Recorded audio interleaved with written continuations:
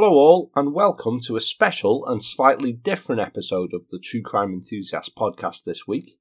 I'm still Paul, the host, and the True Crime Enthusiast of the show's title. You guys are still, of course, you guys. But this week finds the second collaboration between the True Crime Enthusiast and Jess Carter at the Outlines podcast. So this episode will be a bit different from the norm.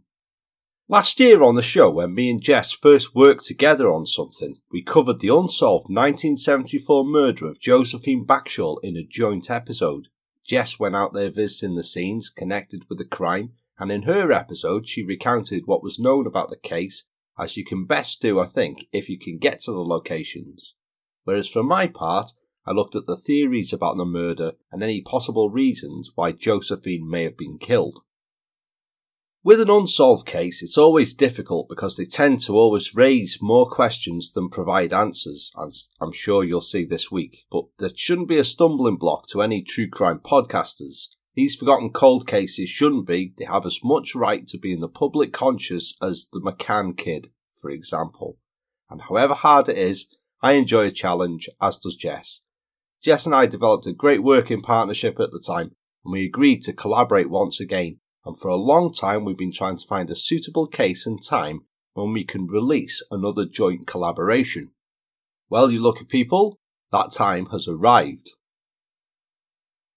The case that we've chosen to collaborate on is a real one of gothic horror, and it's structured much the same way that we covered Josephine's case in. Jess has been out there with her trusty Watson, Gemma, visiting the scenes and doing the digging through the archives and records. Whereas for my part, I'm looking into what can be surmised about the crime, any motives for it, and I'm looking at some persons of interest whose names have long been associated with the case. Therefore, the episode will seem completely out of context if you haven't listened to Jess's episode first. Now, I'm not going to rehash or go over in depth the details known of the murder and the subsequent investigation. Jess has done that already in a usual fantastic way, and my part won't make very much sense if you haven't heard the episode on Outlines first. They're released at the same time and they go together in tandem. As ever with cases on the show, this episode contains descriptions of crimes and events that some listeners may find disturbing or upsetting, so discretion is advised as ever. Details included are not designed to shock or offend. As ever, they're integral to depict the crime in question. So please head over and check out Jess's episode on the Outlines podcast first. As I said, both have been released at the same time, and there's a link in my own show notes to Jess's episode. If you've already been and listened to Jess's episode on Outlines, then please join the True Crime Enthusiast as we look at some theories about the Tattingstone Suitcase murder. Well then, Bernard Michael Oliver. What are your thoughts about his death after hearing Jess's episode? I feel I should mention beforehand before we get going that the case is a frustrating one because there are so many gaps in the timeline and reports, there's so much not known, and during research, although there are theories and reports of investigative routes undertaken that are reported over multiple sources, there's no explanation as to how they were arrived at, and there are also conflicting reports. During research, several articles concerning the crime were found that were so vague and unsubstantiated, I haven't even included them in detail here, if I even have at all. We don't know very much for definite, but we can make educated guesses based on the evidence available, as we do when we cover any unsolved crimes here on the show. Therefore, any theories that I do profess in the episode have to be just that, theories. I never profess what I say to be definitive and right, but then nor would I put out something I knew to be ludicrous nonsense either, would I? Think of it as me thinking out loud. But Bernard's is a case, as I've said, that raises more questions than it provides answers, and using the time-honoured method of who, what, when, where, how, we can finally have a look at why. Jess has described and depicted all of these a lot more in detail in her episode, so I'll only sketch over each a bit here before coming back to look at the whole thing encompassed in a bit more detail. So our who is a dark-haired, nondescript young man, a 17-year-old North London warehouse worker named Bernard Michael Oliver. By all accounts a quiet lad, a bit of a loner, and one described as being a bit in his shell, retreated into himself. On the evening of Friday the 6th of January 1967, Bernard was at home with his family in the Muswell Hill district of North London, where his father remembers Bernard being in the house having had his tea, cleaned himself up, polished his shoes, and settled down for the evening. His father went out to visit Bernard's elder sister who lived nearby early that evening, claiming that he was out no longer than an hour, and before he left, according to him, Bernard had claimed he was either going to watch television for the evening, or may even take the family dog for a walk, a poodle who by all accounts was Bernard's pride and joy. So it's here that we run into the first ambiguity with the case, because other reports exist that claim Bernard had told his father that he was planning to spend the evening with friends. Other reports go so far as to claim that he was acknowledged as going to a party that Friday evening. Regardless, the last time Bernard was seen by his father was when he nipped out to visit Bernard's sister on that Friday evening. An hour later, when his dad returned, the lad was gone from the house, never to be seen again. His father reportedly asked Bernard's younger siblings where he'd gone, and they gave a seemingly vague answer that they weren't too sure, but they thought that he may have gone to the nearby cinema where the film The Ten Commandments was showing. This is a report found over multiple sources concerning the case, and we'll go into this angle a bit further later on. Bernard's father reportedly waited up for him to return for a number of hours before finally going to bed, and when Bernard still hadn't returned the next day, his father went and reported him as a missing person to police. Nothing was heard of Bernard for almost 2 weeks before his remains were identified by his father as a result of a macabre photograph that appeared in the press, the likes of which, although you can find much worse online nowadays, was a bold step 52 years ago for the press, and not something that's been repeated often, if ever. The photograph that appeared, one that had been carefully arranged by morticians, was of the severed head of an as-then unidentified murder victim. A young man whose naked body had been discovered dismembered into 8 pieces, placed in 2 suitcases and dumped unceremoniously under a hedge in a field in the Suffolk village of Tattingstone, where the gruesome discovery had been found on the 16th of January 1967. He remained unidentified, and police had taken the drastic measure of arranging for newspapers to publish the grisly photograph in an attempt to identify the young man. I mean, I don't know by all means if everyone did. I think it's claimed that some were only brave enough to do this, but it was published anyway. After seeing the photograph published in a newspaper, Bernard's father recognised his missing son and went and sadly identified his remains. Cause of death was determined at the post-mortem to have been strangulation, although it doesn't say whether this was manually or with the use of a ligature, from facing or from behind. Perhaps this was unable to be determined. There are no reported marks of any visible cuts, bruising or puncture wounds to any of the body parts bar those of dismemberment. There are no reports of any signs of restraints on the wrists or ankles. But there are reports of several cuts to the back of the head suggested to have been made by a knife, although depth, numeracy and exact positioning of these are not reported. The post-mortem also reported evidence that the young man had been sexually assaulted, although this was amended later to say that there was evidence of recent sexual activity. Now, this was just before homosexuality was legalised in the United Kingdom in 1967 and was still a very underground practice, for want of a better word. The body was said by a consultant surgeon who examined the remains to have been expertly dissected. With the exception of one of the knee joints, the body was dismembered perfectly, without marking any of the bones. It suggested that whoever had dismembered the youth had had experience or medical knowledge. The exact date and time when Bernard died cannot be ascertained because it's never been clearly revealed just how long he'd been dead for. There are conflicting reports of at least 2 days before the body was discovered to no more than 2 days. This is pretty much unclear.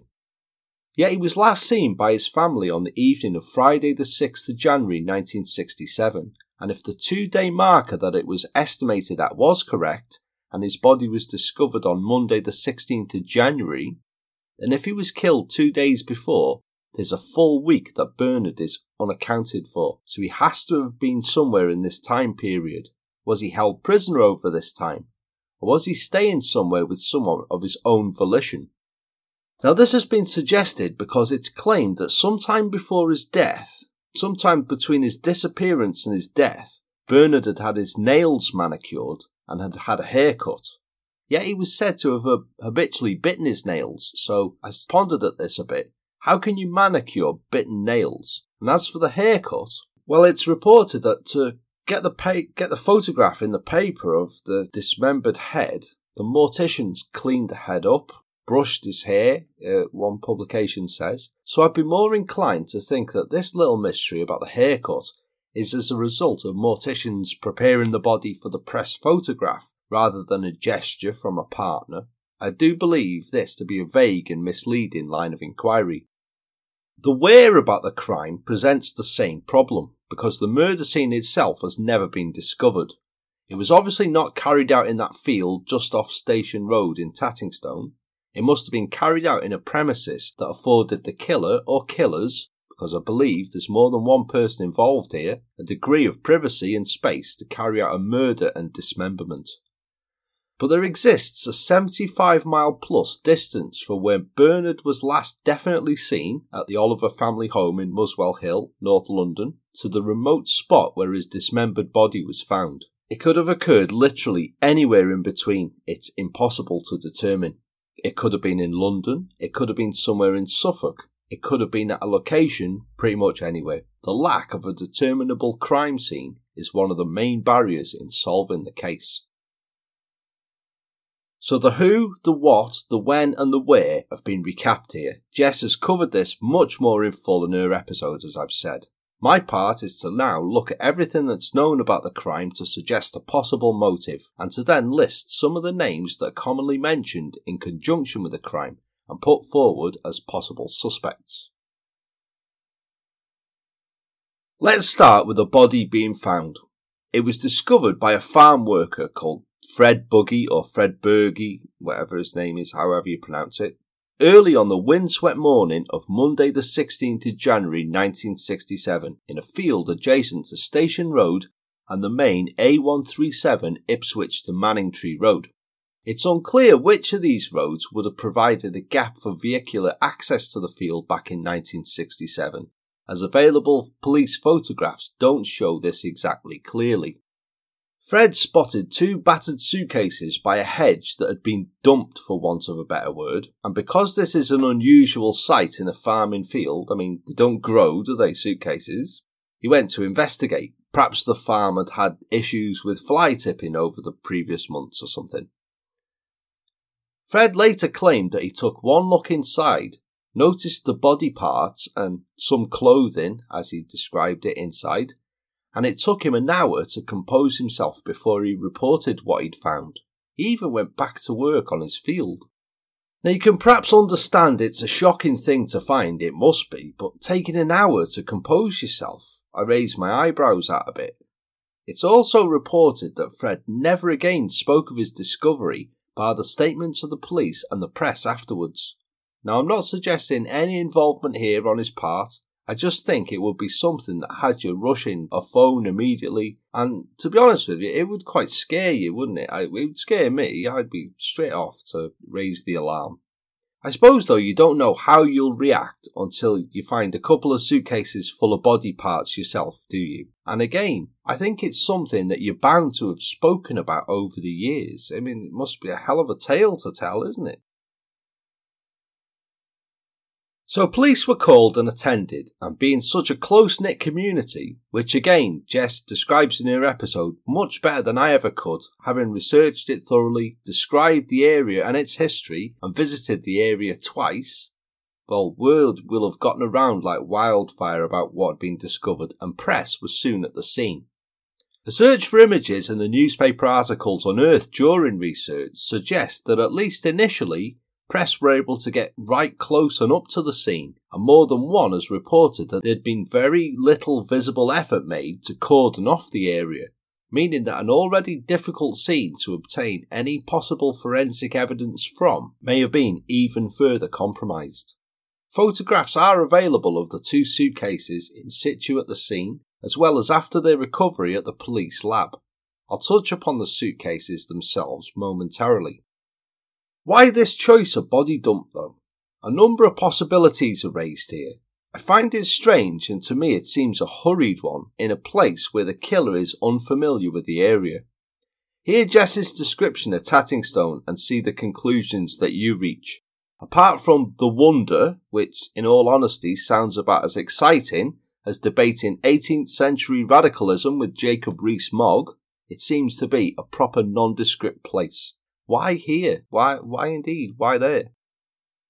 The site in the field is directly across from one of the two pubs in Tattingstone, and as it's a pretty rural area anyway, I believe that there'd be a better, more secluded location, away from prying eyes, to dump a body if the killer was more than slightly familiar with the area.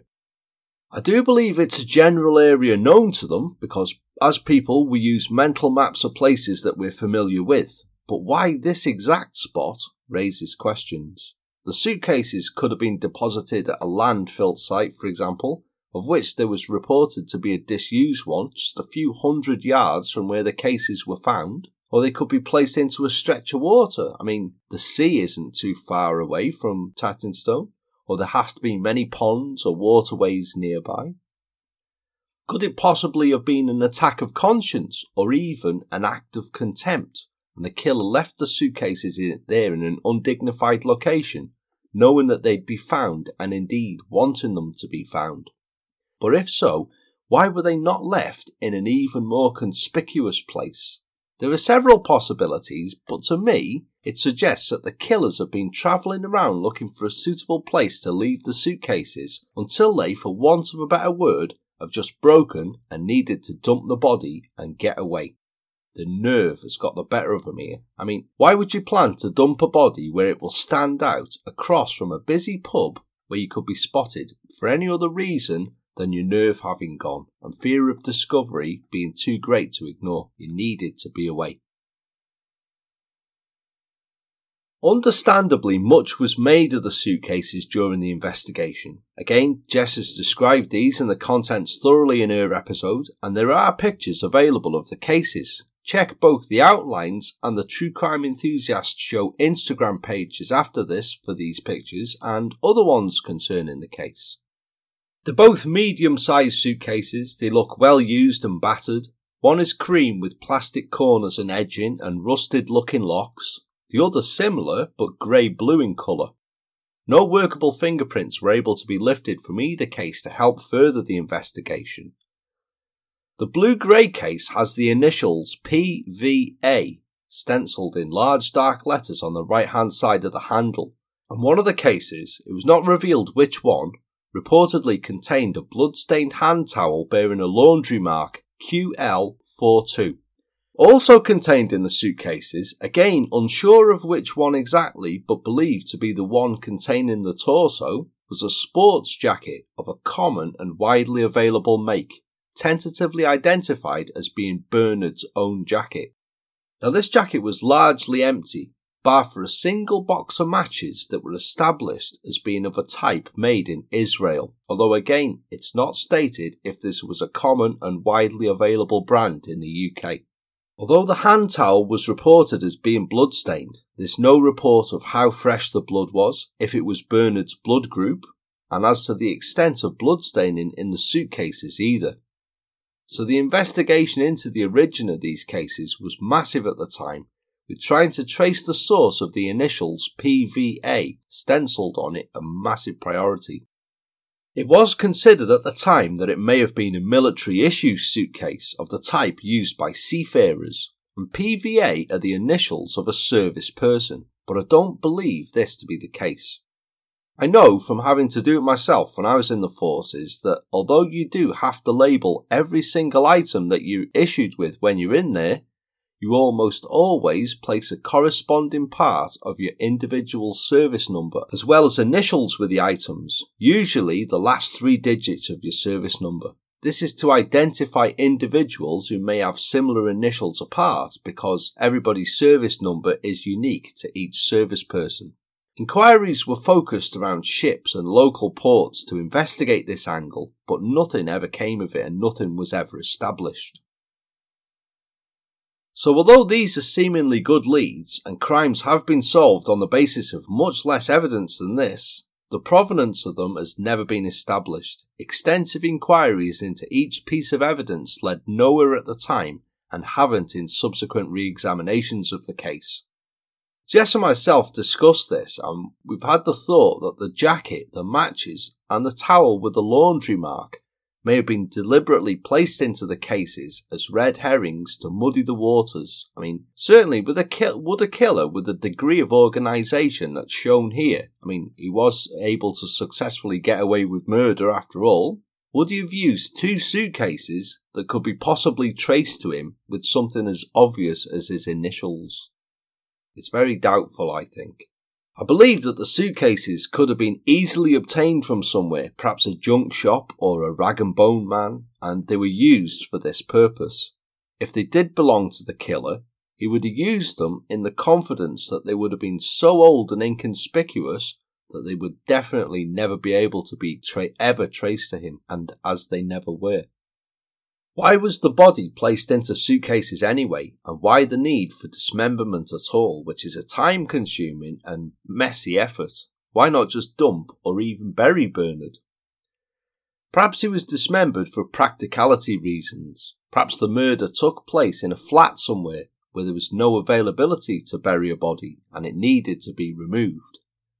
I do find it strange that suitcases were used rather than refuse bags, but this may have been to not draw attention when removing the body from wherever it was. A witness may tend to remember someone removing several bulky-looking bin bags and loading them into a car, but 2 suitcases is quicker and also inconspicuous. Also, why place just Bernard's jacket into the suitcase? If, of course, it was his jacket. This could possibly have been to soak up any blood staining and to prevent it seeping out, which would lead to discovery, perhaps to even prevent staining to the vehicle that the cases were transported in. But the absence of any reports of the suitcases being saturated with blood suggests that the body was placed inside them long after death, and any blood staining to it and the towel inside is only residual. I believe that the only other possible reason to include the jacket is to ensure that attention was drawn to the matches, to steer investigators down a blind alley and so further away from the killer. It was never established if Bernard smoked or not, and if he didn't smoke, then why would he have the matches? Why not place Bernard's other clothes inside the cases as well, as these were never found? Were they given to someone else, or were they kept as a macabre trophy? And why Bernard as a victim himself? If you look at any article concerning the crime, before long, the angle of Bernard being a rent boy comes up.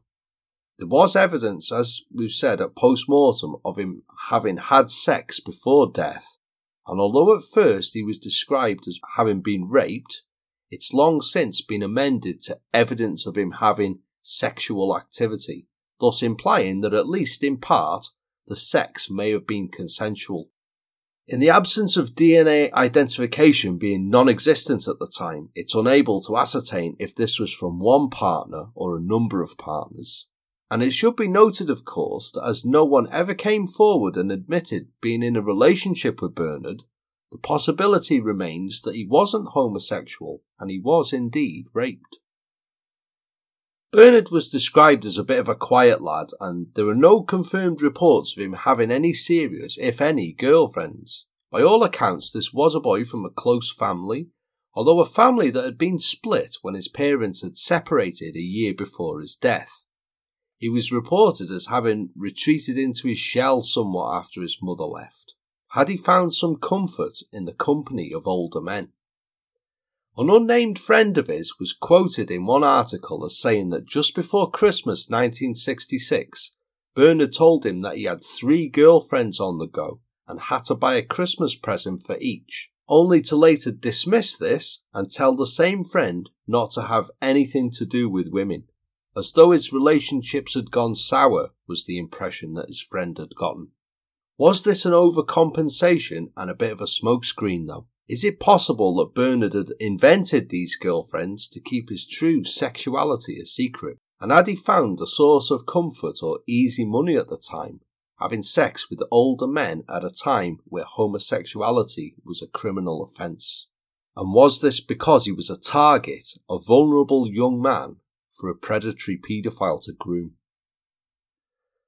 Bernard's described in many articles concerning the case as having mild learning difficulties. The extent to this is not known at all, but he's reported as having attended a school for children with special needs, and was largely described as being in his shell a bit of a loner, and acting and appearing younger in years than he actually was.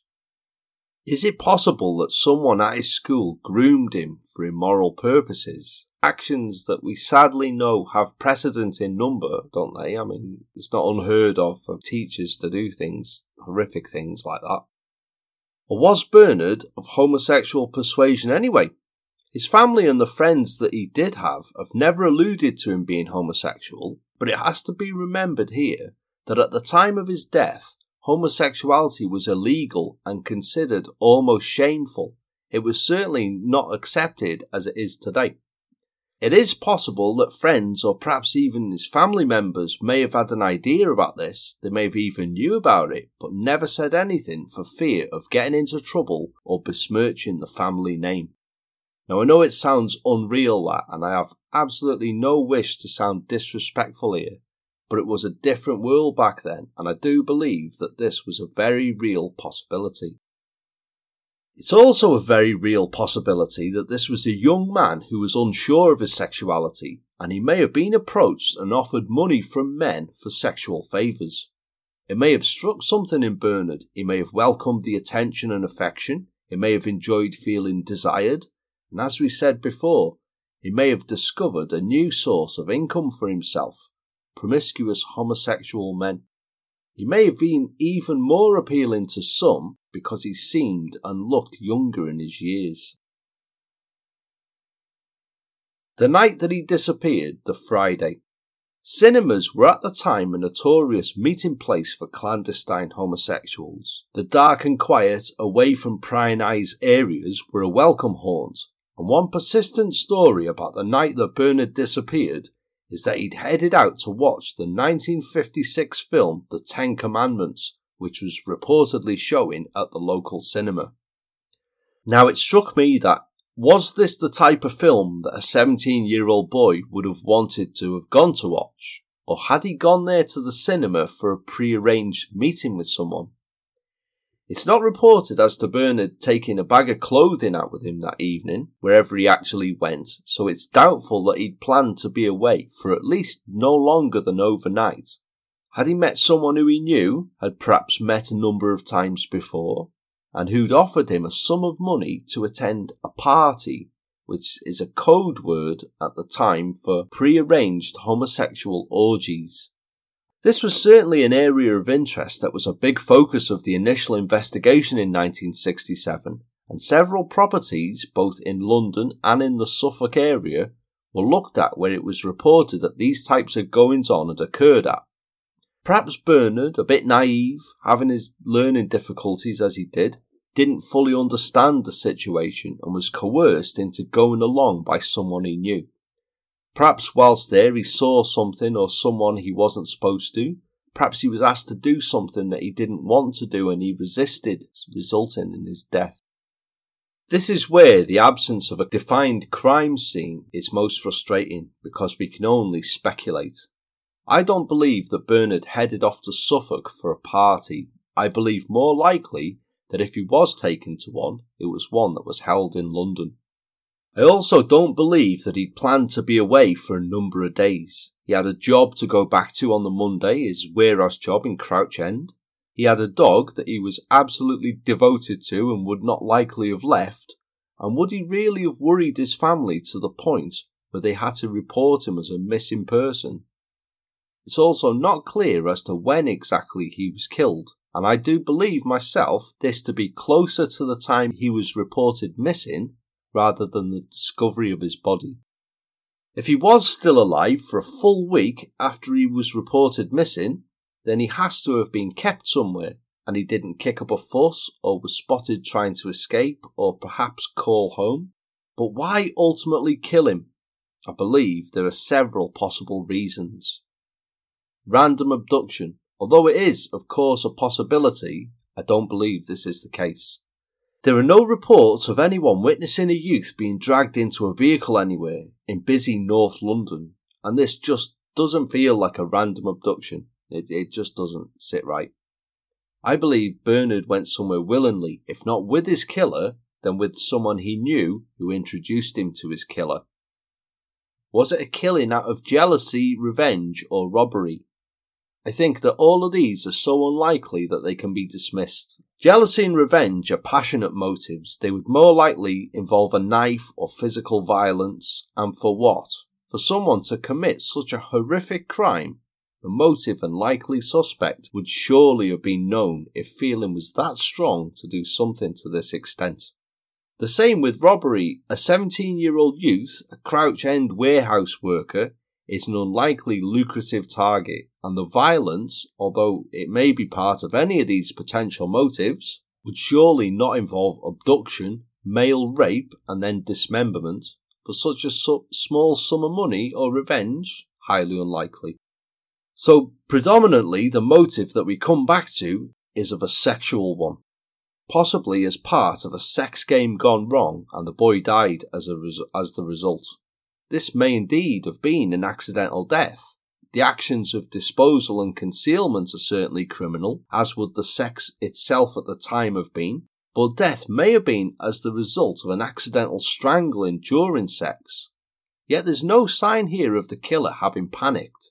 He didn't abandon the body instantly, horrified at his actions and desperate to dispose of Bernard. Instead, he was able to think clearly, drain the body of blood, and then expertly dismember it into 8 neat pieces, likely being the head, torso, 2 arms, and the legs severed into 2 at the knee. He was then able to neatly pack the parts into 2 suitcases and transport them to the Tattingstone field where they were dumped, all without being seen. Or was Bernard always intended to be killed, and the strangulation is part of the killer's ultimate thrill, as was the dismemberment as much as practicality? Such things you would think are the stuff of nightmares and kind of things you see in horrific films, aren't they? But what you have to remember is, by that exact time, many miles away, Fred West had begun his career of doing and getting off exactly on that. So stranger and sicker things have happened. Or did Bernard see or hear something that he shouldn't have? Perhaps there were even younger boys involved wherever he was taken, which he objected to and spoke up about. Perhaps he recognised someone and was killed to retain their anonymity. Or did Bernard threaten someone with blackmail? A very real possibility concerning the illicit clandestine overtones of the crime. Was he a threat to someone that needed to be removed? Do you see now what I mean about a frustrating case? Because with all of this, everything that I mentioned, we just don't know for sure. There are so many gaps in the information, it's unreal. No one was ever charged in connection with the crime, and it was only several years later that the emergence of a few names in connection with the murder came forward, some of which will be familiar ones to the listener. Again though, there are frustrating gaps in the information here. It's unclear how some of these names have come into the limelight, and whilst they've been suggested, it should also be noted again that no one was ever directly accused of the crime itself. Strongly suspected, sure, but not directly accused. Persons of interest 1 and 2, the Cray twins.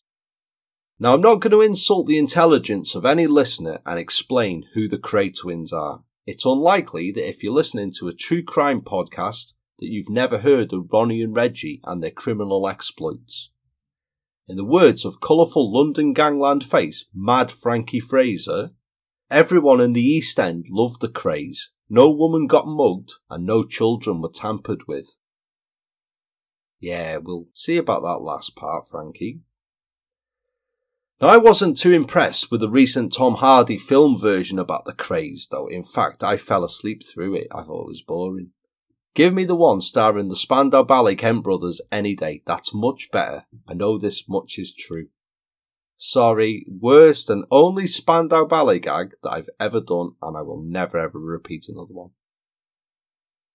I'm sure that you equally know that Ronnie Kray was homosexual, with a fondness for younger males, and he reportedly had a relationship and took part in multiple group sex orgies with then Conservative politician Lord Robert Boothby. Politicians and sex scandals, I know what you're thinking, that stretches credibility, doesn't it, eh? But what do the Kray twins have to possibly do with the Tattingstone suitcase murder?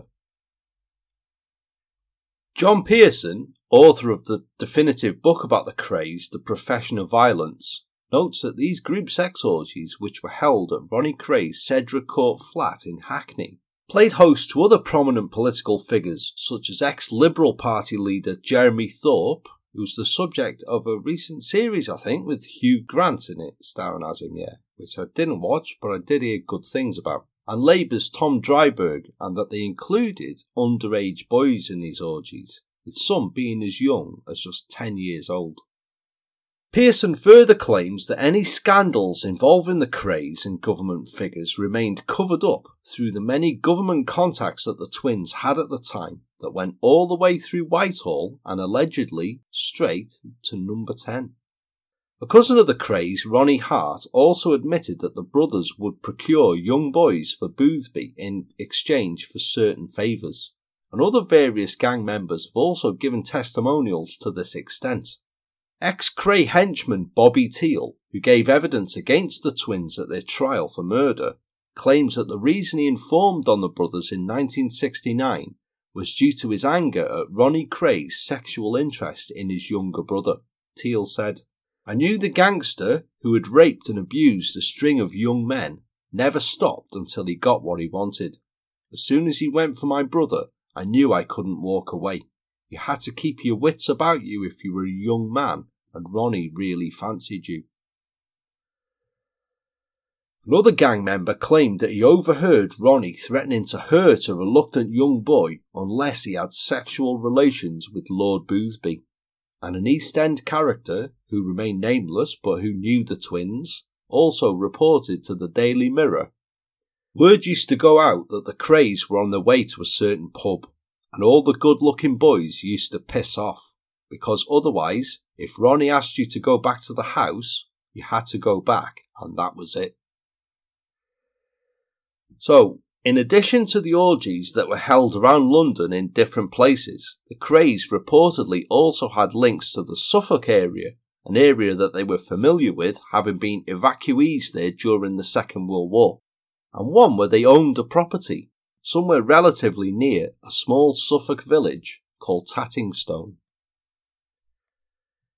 It was also reported that in September 2000, just before his death from bladder cancer, Reggie Kray had confessed to a previously unknown murder to a former cellmate of his, Pete Gillett, as well as while being interviewed for the BBC documentary Reggie Kray, The Final Word.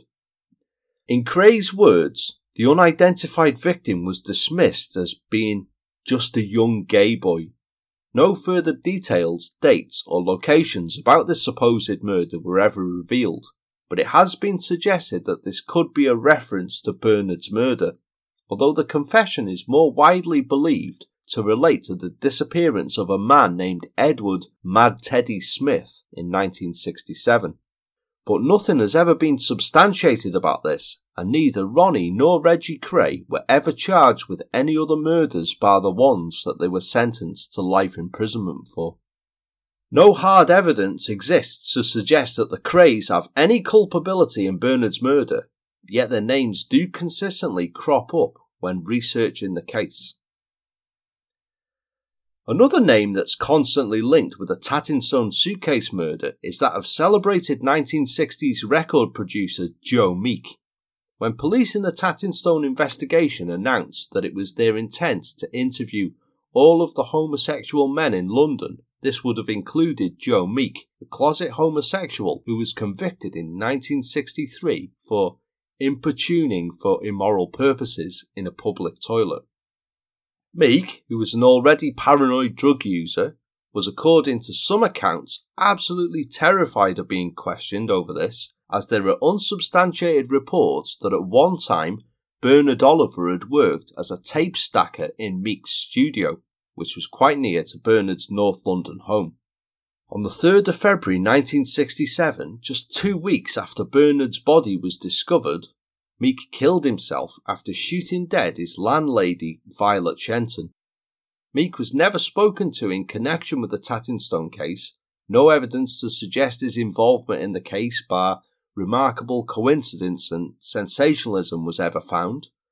And his is a name that will crop up as a part of a future episode of the True Crime Enthusiast podcast, possibly an upcoming Patreon episode, because his story is strange enough and interesting to warrant an episode of its own. But the most commonly mentioned suspect in the case only came to light many years afterwards. In 2004, documents released under the Freedom of Information Act revealed that the prime suspects in the Tattingstone Suitcase murder were considered by police to be 2 medical doctors, Martin Bruce Reddington and John Russell Biles. The pair are widely acknowledged as the most likely suspects in the case, although how exactly their names came into the frame is unknown. It's yet another of the frustrating gaps of information one runs into whilst researching the case. There's no hard or physical evidence connecting them to it either. What there is, although it's suggestive, is circumstantial at best. There's little information available for research about either man, nor me or Jess were unable to find any photographs of either, and both of them are now long dead, so their possible culpability will now never be known. No charges concerning the crime were ever raised against either man, and reportedly, only one of them was ever spoken to concerning the murder. The body of 42-year-old John Russell Biles was found in a bedroom of the Prince of Wales Hotel in the Australian town of Proserpine in northern Queensland on Sunday, January the 19th, 1975, very close to the 8th anniversary of the discovery of Bernard's body. Biles had taken his own life in a drug overdose, having booked into the hotel under the assumed name of John Matthews. Biles is described in press reports about the death as being a former ship's surgeon, although confirmation of this and dates and places of where he might have worked as this are unavailable to find. It transpired that in the 1960s, Biles had a South London medical practice and was one of more than 2,000 people who were interviewed about Bernard Oliver's murder at the time of the 1967 investigation, 8 years before.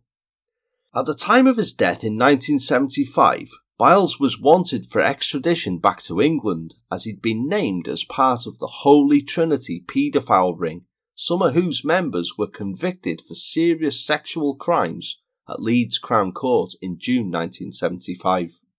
The so-named Holy Trinity was a group of professional men that stood trial on charges of indecently assaulting several boys aged between 7 and 16 years old over a substantial period of time and conspiring to contravene the Sexual Offences Act, the Obscene Publications Act and the Post Office Act, in a scandal that was centred around the Holy Trinity Church in Huddersfield in West Yorkshire. It was alleged that the ring had used the church and its vicarage as a base for the nationwide systematic grooming and abuse of young boys, which had been photographed and filmed and then distributed to pornographic magazines across Europe, to places such as Copenhagen and Amsterdam, where child pornography was at the time legal. Yes, legal. Awful that, eh? Some of the sexual abuse depicted took place in the church crypt, even in front of the church altar, where mock weddings were performed that incorporated who knows what.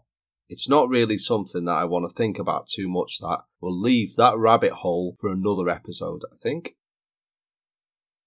Out of 5 men who were named and charged with these offences, only 3 stood trial for them, these being the Reverend John Poole, who was the cleric at the Holy Trinity Church, Raymond Varley, a former childcare worker and photographer, and Clive Wilcock, who was a school teacher. All were found guilty after a week-long trial and received varying lengthy prison sentences for their vile activities. But the 2 who had absconded, one was a man named Jack Nichols, which there is little information available about for research, as is the theme of the case. It's not known who he was, the extent of his involvement, or whether he did ultimately face trial or not. And the other person was Dr. John Russell Byles, who was named as, although being based in London, part of the network heavily involved in both production and distribution of the obscene publications. During the trial, Byles is said to have been described as evil in his absence. And it wasn't the first time that Byles had been accused of practices of indecency such as this either. As far back as September 1963, Byles had been committed for trial along with a man he shared a flat in Kensington with, James William Halsall, accused of the indecent assault of a boy of 16. The case was dismissed in November of that year, and both Byles and Halsall were discharged. Byles had done a flit to Australia long before the Holy Trinity trial, at some point during the early police inquiries into the ring in the early 1970s, but on the 17th of December 1974, he was arrested in Melbourne. He was bailed pending facing application for his extradition to England on December the 27th, which he failed to appear for, and it was a month later that Byles was found in the hotel room in Queensland, having taken his own life, and was identified as being the fugitive doctor by his fingerprints. 3 notes were found beside Byles's body in the hotel room, which were addressed to Scotland Yard, one to his family, and one to another doctor, Dr. Martin Bruce Reddington, the man who had posted Byles's bail money a month before. The note to Scotland Yard apologised for Byles's actions, although it didn't go into any detail about what these may have been, and it threw no light on the Tattingstone murder. It stopped short of any confession. After his death, among the allegations made against Byles was that over a period of several years, he'd regularly invited boys to his, at the time, South London surgery, given them alcohol and persuaded them to commit indecent acts. While they were doing these, he took photographs and filmed them, which were then sold to pornography publishers in Denmark, leading to his involvement with the Holy Trinity paedophile network.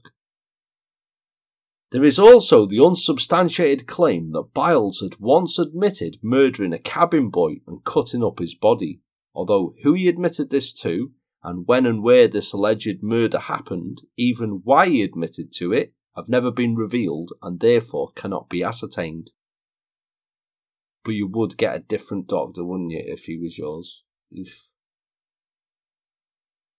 Dr. Martin Bruce Reddington is even more difficult to research. It's known that in the early 1960s, Colchester-born Reddington had a medical practice in Muswell Hill in London.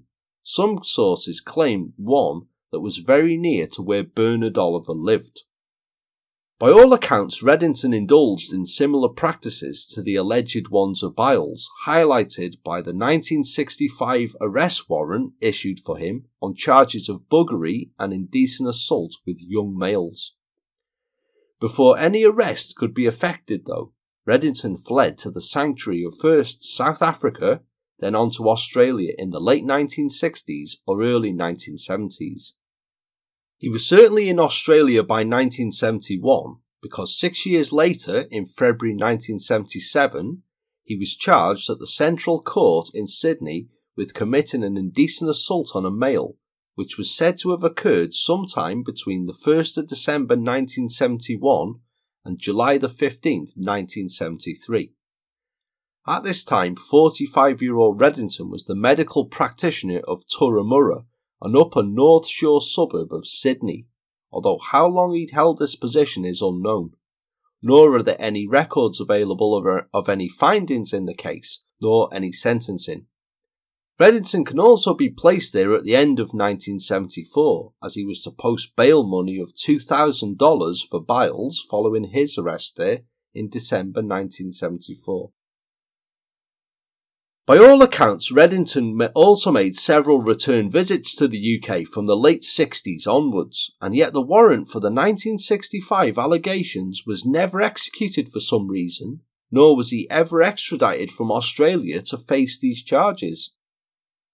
Where he seems to have been named as a person of interest in the Bernard Oliver investigation is another one of the frustrating and vague snippets available about the case. When the unsolved crime was reappealed 10 years after it had occurred in 1977, it's reported that a private investigator came forward, her name has never been revealed, claiming to recognise the suitcase initialled PVA as belonging to one used by no less than 3 men who frequented a laundrette in Muswell Hill and used the case to carry their washing in. One of these men was Reddington, who she identified from a photograph. It was reported, however, that it was ultimately decided that there was insufficient evidence to extradite him from Australia, where he was living at the time, on suspicion of Bernard's murder. Yet he must have been a person of interest as far back as 1977, because why would the woman be shown a photograph of him if he wasn't? Who the other 2 men allegedly using the suitcase were has never been suggested, indeed, nor is the reason explained why it took 10 years for the woman to come forward concerning what was a widely publicised piece of evidence in 1967 either. Following this, Reddington disappears off the radar somewhat, and his movements through the rest of the 1970s and 1980s cannot be established. But he is reported to have died on the 29th of March 1995 at an address given simply as the Avenue in the Surrey district of Surbiton. He was 63 years old, although cause of his death is not recorded.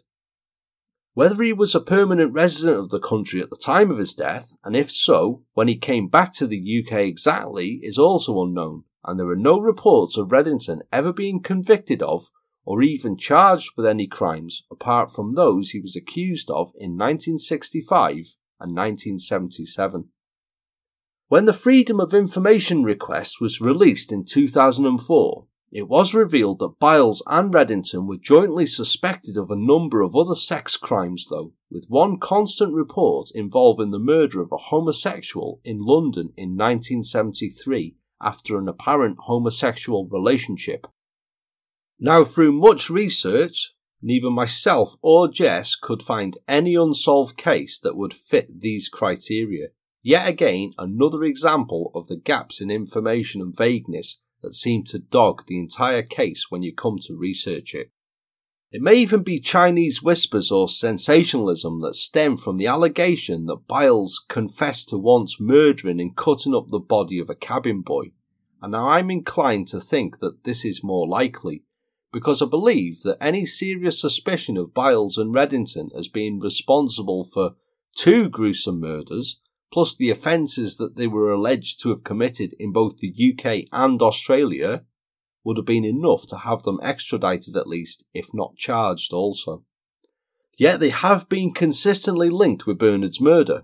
But is this easier to lie the potential blame at the feet of 2 dead suspects who can't answer either way?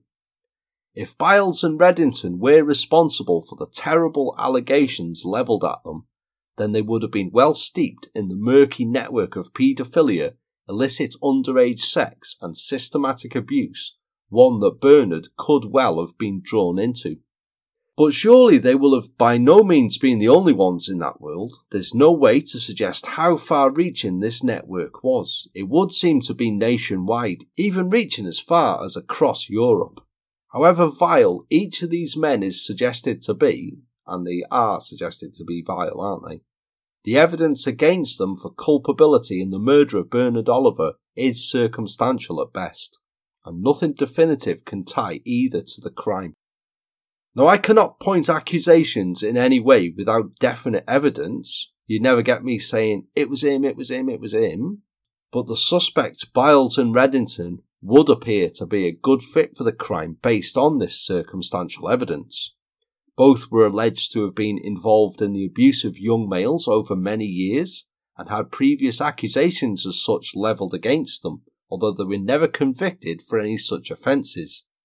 Both were medical doctors, thus having access to drugs, for example sedatives and muscle relaxants, which would surely be useful in homosexual orgies. They would have had a working knowledge of anatomy, and especially as Biles was reportedly a ship surgeon, he may have had experience conducting autopsies, thus would have possibly had experience in dissecting a human body. Both can be linked to the Muswell Hill area in the late 1960s, and they are reportedly prime suspects in another similar murder 6 years later, although details of this crime could not be found despite a thorough search, so it can't be substantiated. So with all of this circumstantial evidence, it's not a massive jump to think that Bernard could have been one of the young males who were allegedly lured to the surgery if the allegations were true, but again there's little except strong suspicion to link them to the crime. And that just raises questions that we've asked here, such as why then kill and dismember Bernard, and why dump the body in Suffolk, in Tattingstone of all places? Are there then other crimes possibly committed by the same killer or killers? I think it's hard to believe that someone who could go to these lengths to dismember a body so perfectly and be so ruthless and calculating would never commit another crime, and if this is linked to the murky world that it's proclaimed to, the possibility is certainly there. So are the killer or killers of Bernard Oliver responsible for other murders or disappearances? Jess mentioned in her episode the disappearance of 18-year-old medical student Rosalind Evans from Bristol in November 1965, which was looked at, and he was thought at first as being a possible match for Bernard's remains. But also mentioned as possibly being linked to Bernard's murder is the discovery in January 1967 of the skeletal remains in a shallow grave near Brighton of a youngster named Michael John Trower, who'd been missing since September the previous year. Detectives from the Tattingstone inquiry reportedly liaised with those at Brighton investigating Michael's murder, but no further developments about this possible connection are available through research, and Michael's murder is still classed as unsolved.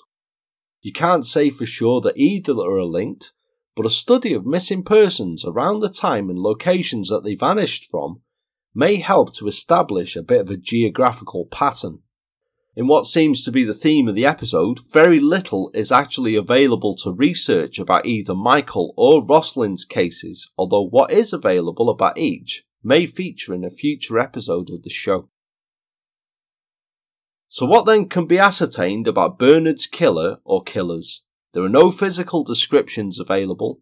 There is an artist's impression of a person of interest police wish to trace, which will be included on the Instagram feed and in the Facebook groups. But which line of inquiry this impression stemmed from is yet another piece that is unable to be substantiated, and it's a line of inquiry that never led anywhere at the time, and one that's moot now anyway, due to the passage of time. This killer wouldn't have been a teenager. I would estimate someone from 30 years old ascending. He or they were organised, they had a vehicle or access to one, and had some knowledge of the Suffolk area. They were able to at least initially appear non-threatening, they were most likely educated with medical knowledge, and knowledge of or experience in anatomy/autopsy. It would seem that Bernard's murder is destined to remain a cold case now, due to the passage of time. Any time the crime has been re-examined, nothing concrete has ever emerged, just more wild claims and vague reports that serve no more than to muddy the waters in the case. His killer or more likely killers are most likely long dead themselves by now, and the only possible chance of the case being resolved seemingly rests on two possibilities. A deathbed confession from the killer himself or unearthing of some long ago written confession, or the possible chance that any evidence has been retained from the 1967 investigation, the suitcases, the hand towel found in the case, the boxer matches or the sports jacket. If any of these items have been retained, there exists the possibility today, due to forensic advancement, that a DNA profile may be obtained of whoever placed the jacket into the suitcase. If such a profile was obtained, it may be able to source a familial DNA match with a search of the National DNA Database. Of course, depending upon the items having been retained in the first place, a match being obtainable, and a matching sample being found on the National DNA Database. It's a lot to ask, and it kind of sums up the whole frustrating case, really. So the Tattingstone suitcase murder, as I'm sure you're now of the opinion, after hearing the episodes, it remains a crime that poses more questions than it provides solutions. And the frustrating gaps in the information available make it impossible to offer anything other than speculative theory. There are no reliable witnesses and lots of conflicting reports. There's no defined crime scene or confirmed time of death. There's no clear motive, and although there are suspects, sure, due to the passage of time, there's every reason to suspect that the perpetrators of the crime are themselves long dead now. If they are still alive, and it's possibly someone we've never mentioned, they will be very, very advanced in years themselves. At the start of Jess's episode and this one, we've explained about the gaps that we've run into whilst researching the crime, which I hope that you've taken from the episode here and Jess's, and it's one that if it's captured the imagination of the listener, that we invite you to go down the rabbit hole and look into and see the conclusion that you guys come to. Bernard Oliver rests today in a simple grave in an East Finchley cemetery, a simple epitaph on his gravestone reading, "So sad was the day you were taken from us. You will always be in our hearts forever, dearest brother. Always loved, never forgotten, R.I.P." And I'm sure he will never be forgotten. He certainly won't by his surviving family members who deserve some answers. And poor Bernard deserves to be remembered as being more than a chopped up body and a macabre picture in the newspapers.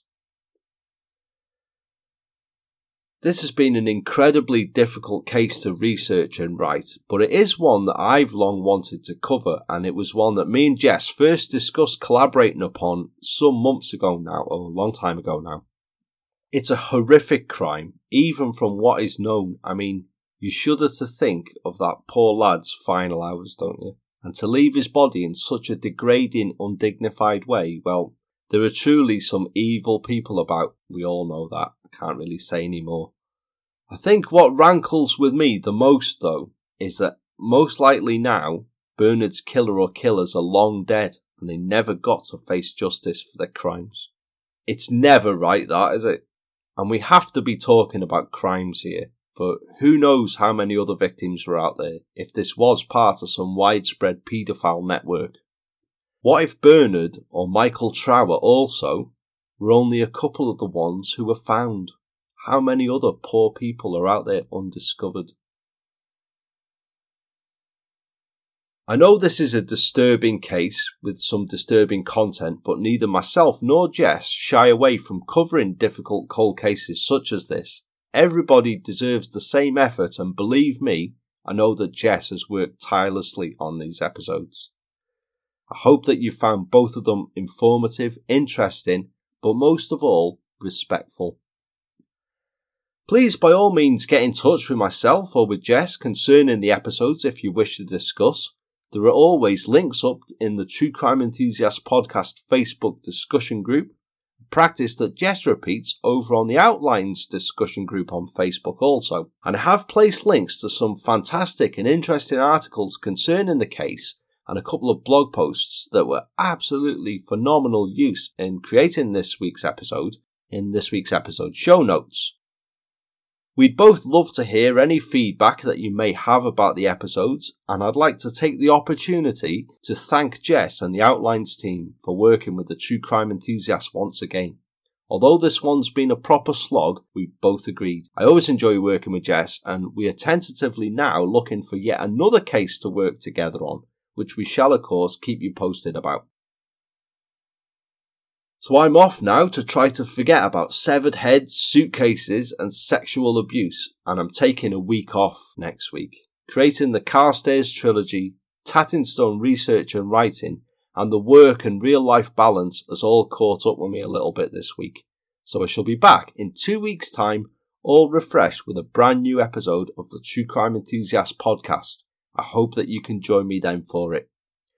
I'll still be around in the meantime though, so, I'm always lurking, never far away. So until then, this is Paul, the True Crime Enthusiast, wishing you guys all good and safe times, and I shall speak to you very soon.